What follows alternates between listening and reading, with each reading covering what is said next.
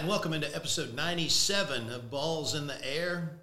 It's not really episode 97, I'm just making that up. It's episode something, but we've been having a great time here on the new podcast. I am your most of the time friendly host, Charlie Reimer, and now we got another great guest today joining us from Myrtle Beach Golf Tourism Solutions.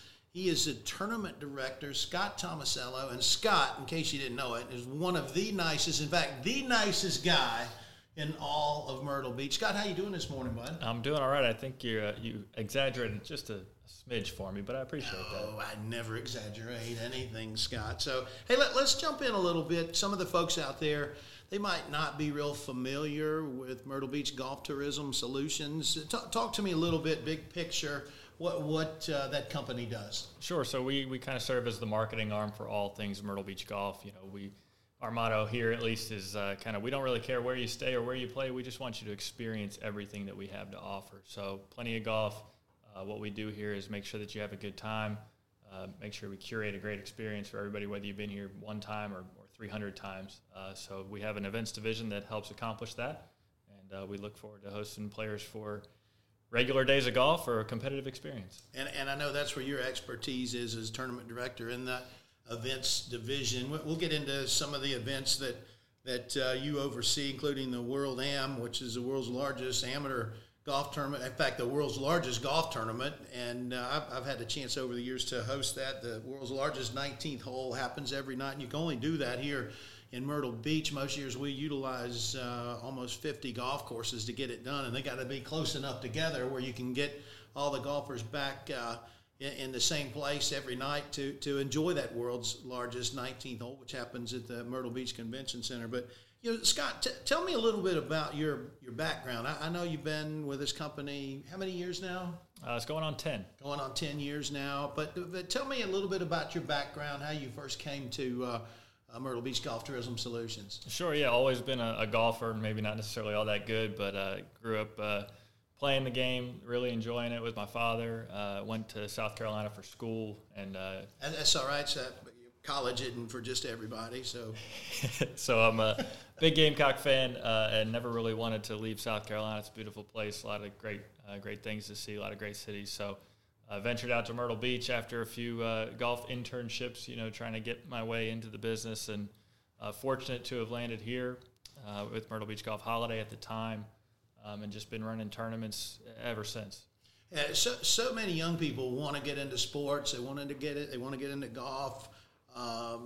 In particular, I run into young folks all the time that are in school. What was your degree in at South Carolina? Sports management, which they have a great program there, and I know a lot of schools around the country are picking up, you know, PGM programs or sports management as a whole, which is great.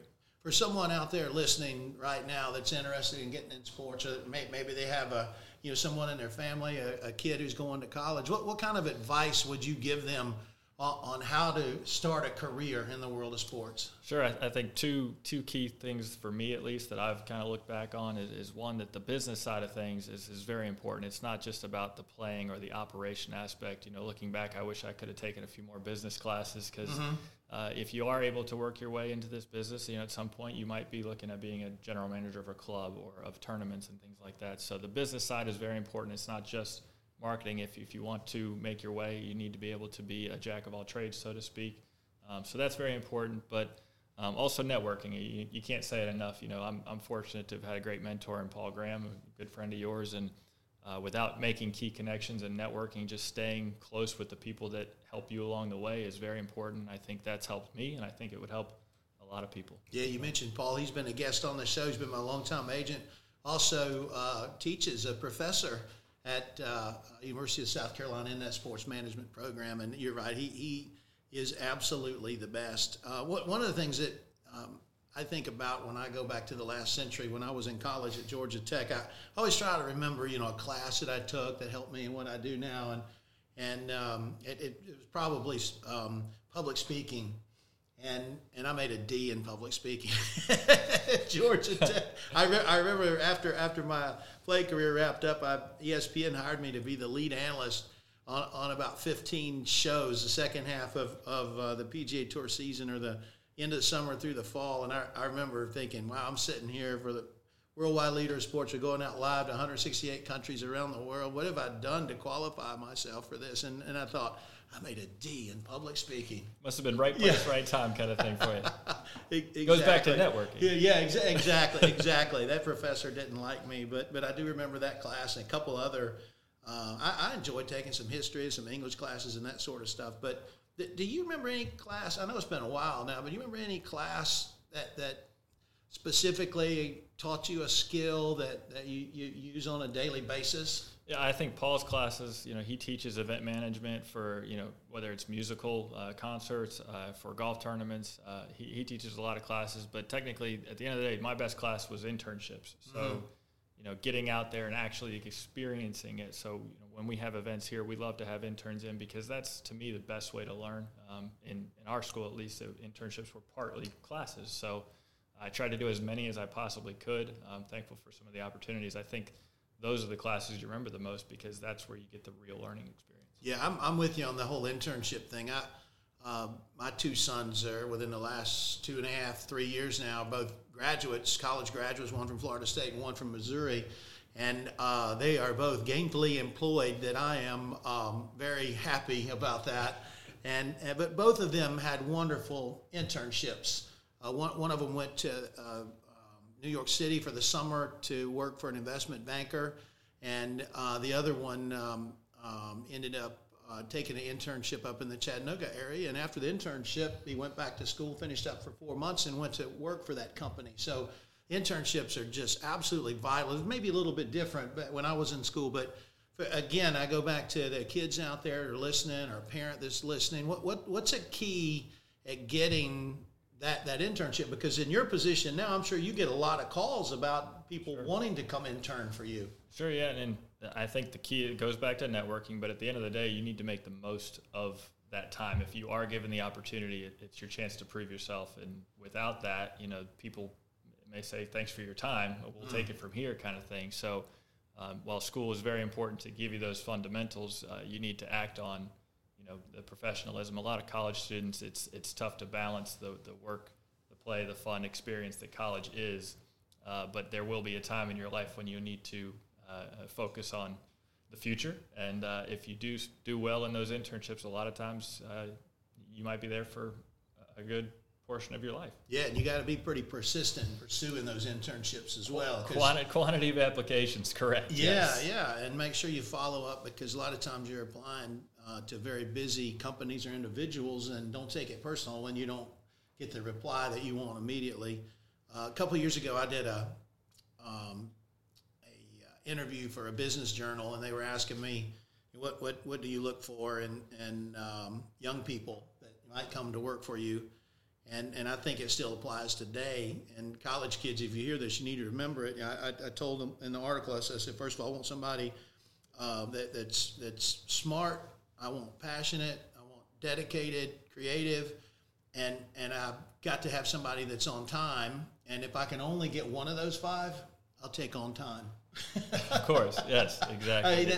You come out and you're an intern or you're starting a job, you better be on time, or you're not going to be in that position for very long. What's the expression? The best ability is availability? Exactly. That's great advice for young folks. Well, Scott, let's talk a little bit about some of the events that you had up, and let's start with the big one, the World Am.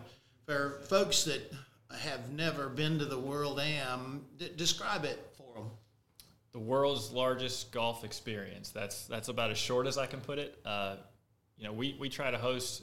Typically, it's 3,000 golfers from all over the world. I mean world when I say that. We usually have about 25 foreign countries represented in a normal year. And Alabama. And so it's really catered towards the everyday golfer, but we run the gamut in terms of abilities, genders.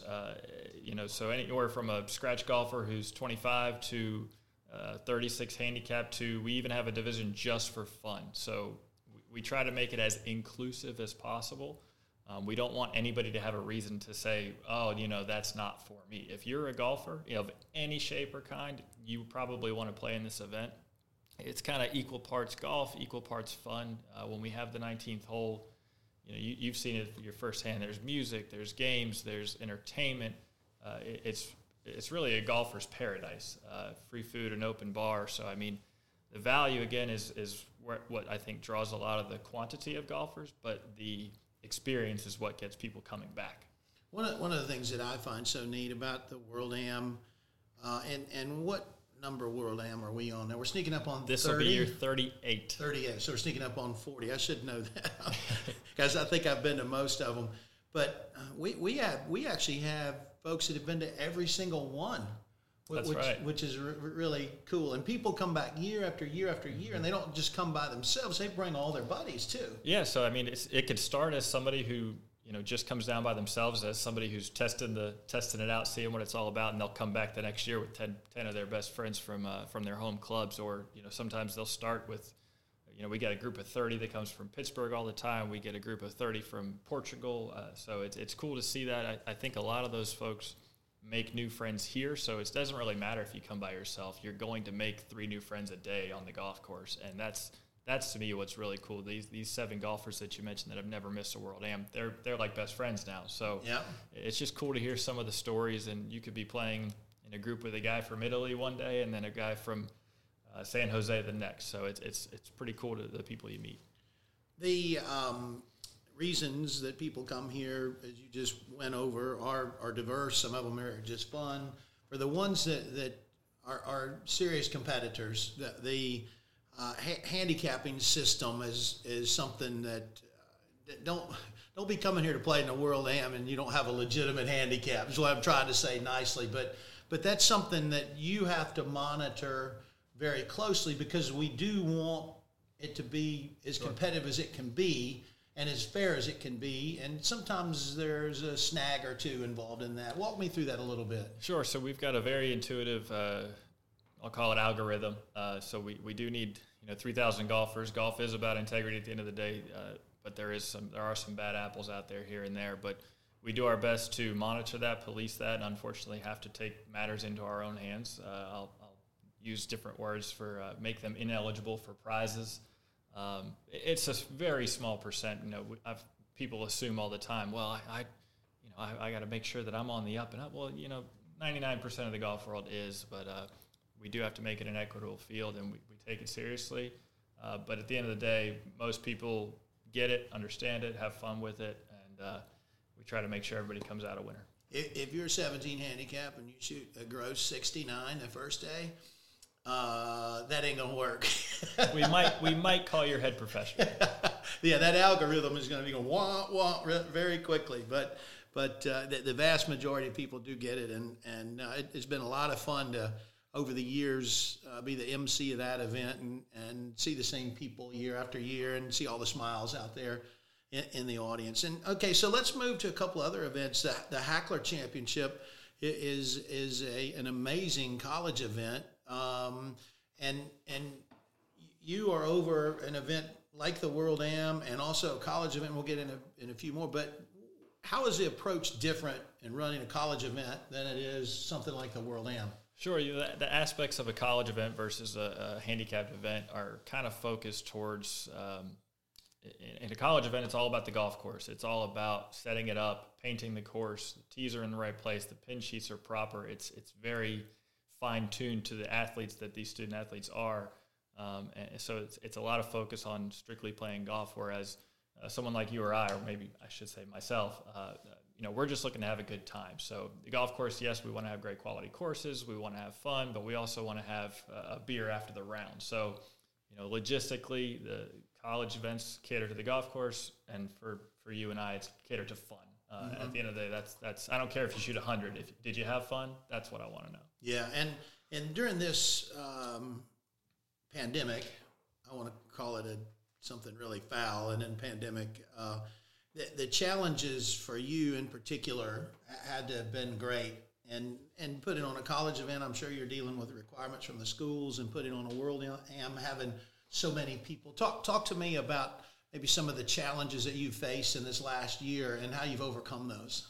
Yeah, so the biggest challenge for us was overcoming the stigma of traveling, which I understand safety first. We traveling is, optional. That's not something we are, encouraging people to do just for the sake of traveling. But golf as a whole, has has kind of served as that safe haven. So once you're out there on the golf course, just hanging out with your buddies. So we had to institute a few different policies, remove some banquets and social gatherings, which is fine. We just, we were fortunate that our players are understanding.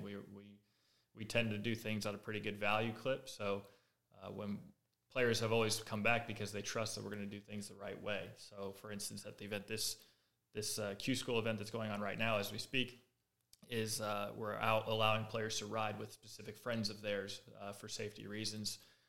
As well as, lunch is not being served buffet style. It's little things here and there. Little things here and there. There's no buffet. I'm going home. But it has been challenging for some events more than others.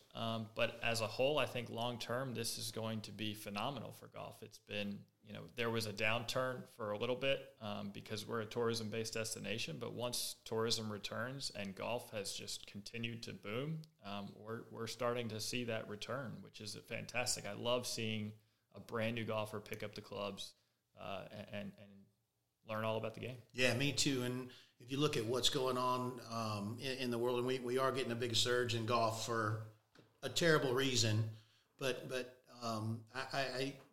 you got to take it when it comes your way. And you're looking at people there. I get the feeling everybody sort of looked at the resources that are closest to them and are taking advantage of that. And maybe they're rediscovering things that they always took for granted. And golf has been one of those. And if you look at the rounds of played last year, typically at home courses for people, they aren't traveling, but they bought a ton of golf equipment. I mean, right now, if you're trying to get new golf equipment, and you got to wait months in some cases. They can't make enough golf balls, golf shirts, all of that. And these people, they're not buying this stuff and putting it in their garage. They're going to play golf. And as soon as everybody starts feeling safe, which hopefully is really soon, Myrtle Beach is going to be one of the first places they look. So I tell folks out there, if you want to come to Myrtle Beach, and we'd love to have you, and if you want to come this summer or you want to come this fall, you better book right now, because if you wait till the summer or fall, we're going to be full. And it's just like this tidal wave is coming our way, and I can feel it coming, and I'm really excited about it for the game and our destination. Yeah, we're seeing that in spades in terms of the events. The events have sold out in record time. So like Charlie said, it's best if you know you're going to come, you might as well go ahead and book it, get it on the calendar. I'm a big fan of the anticipation factor. Booking ahead of time makes it something to talk about with your buddies for 4 months leading up to it. Start talking a little trash before you get going. Isn't that the best part of golf? The talking trash beforehand. Talking trash afterwards not that much fun. You hurt somebody's feelings then, but ahead of time, it's a lot of fun. Well, Scott, I want to finish up and talk a little bit about the Dustin Johnson World Junior Golf Championship. It was at TPC Myrtle Beach last week, and that event in its 5 years now, I believe this was the sixth one. Yes, that event has really grown to be one of the top junior golf events in the world. And looking at the field, boys and girls, everybody in the field's ranked in the top 60. Mm-hmm. And I mean, it's really difficult to get in there. You run that event, and tell me just how special that event's become in just 5 quick years. Yeah, that one is near and dear to us, with Dustin's support, which is, the reason that we have the event. He's had this idea to give back to the junior golf community, specifically towards the Carolinas. So we're happy that he entrusts us to run an event with his name on it. And we're also thankful that he's able to attend and interact with these kids, because that, at the end of the day, is what makes the week for a kid at the event. So, the event has grown in stature kind of with Dustin, as he continues to build his legacy. This event is going to be part of that. And, as it goes with experience, his kids want to come back and want to be at this event because he's invested his time and money in to make this, as good as it possibly can be. And we're well on our way. Well, I'm very excited about the first time ever. We're going to have a highlight show on CBS Sports Network of the golf tournament. I've been working on that show and spent a good bit of time with Dustin while he was in town, and I can't wait for folks to see that show. I mean, you're number one. The kids look so good out there. I mean, these kids can flat out play. These kids don't play like they played when I was a kid, I can tell you that. And especially watching the young ladies, you got 12 and 13-year-old girls that are keeping the ball in the air 240, 250 yards. I mean, it really is amazing to watch them play. But it was so much fun for me to spend time with Dustin I actually did an hour interview with him for the new show, the Charlie Rymer Golf Show, also on CBS Sports Network, where he was so relaxed because he was around the kids. And I got him away from being number one in the world and having all of that spotlight and being in the big cities and all of that, and got him at TPC Myrtle Beach, where he played a lot of golf when he was in college, and then afterwards lived in this area, and very relaxed. But it was just so neat, Scott, to see the interaction between Dustin and the kids out there. Yeah, and at the end of the day, that's what he's looking for. He just wants to be one of the boys. I don't think he, at the end of when he comes to this event, he's in his comfort zone, even though, how do I say this? He basically wanted to provide the experience that he gets on a weekly basis, and I think we've accomplished that. So to see their smiles, it makes him happy. I know that it does. That's why he comes year after year. And the fact that we just have to have a great field as well, that's just the icing on the cake. Yeah, and the event's going to continue to grow. If you look at some of the kids that have come through already, on the boys' side, Akshay Bhatia, who was the number one ranked junior in the world, actually, and worked out of Dustin Johnson's golf school with the lead instructor there, Alan Terrell, who also heads up DJ's foundation and runs the event.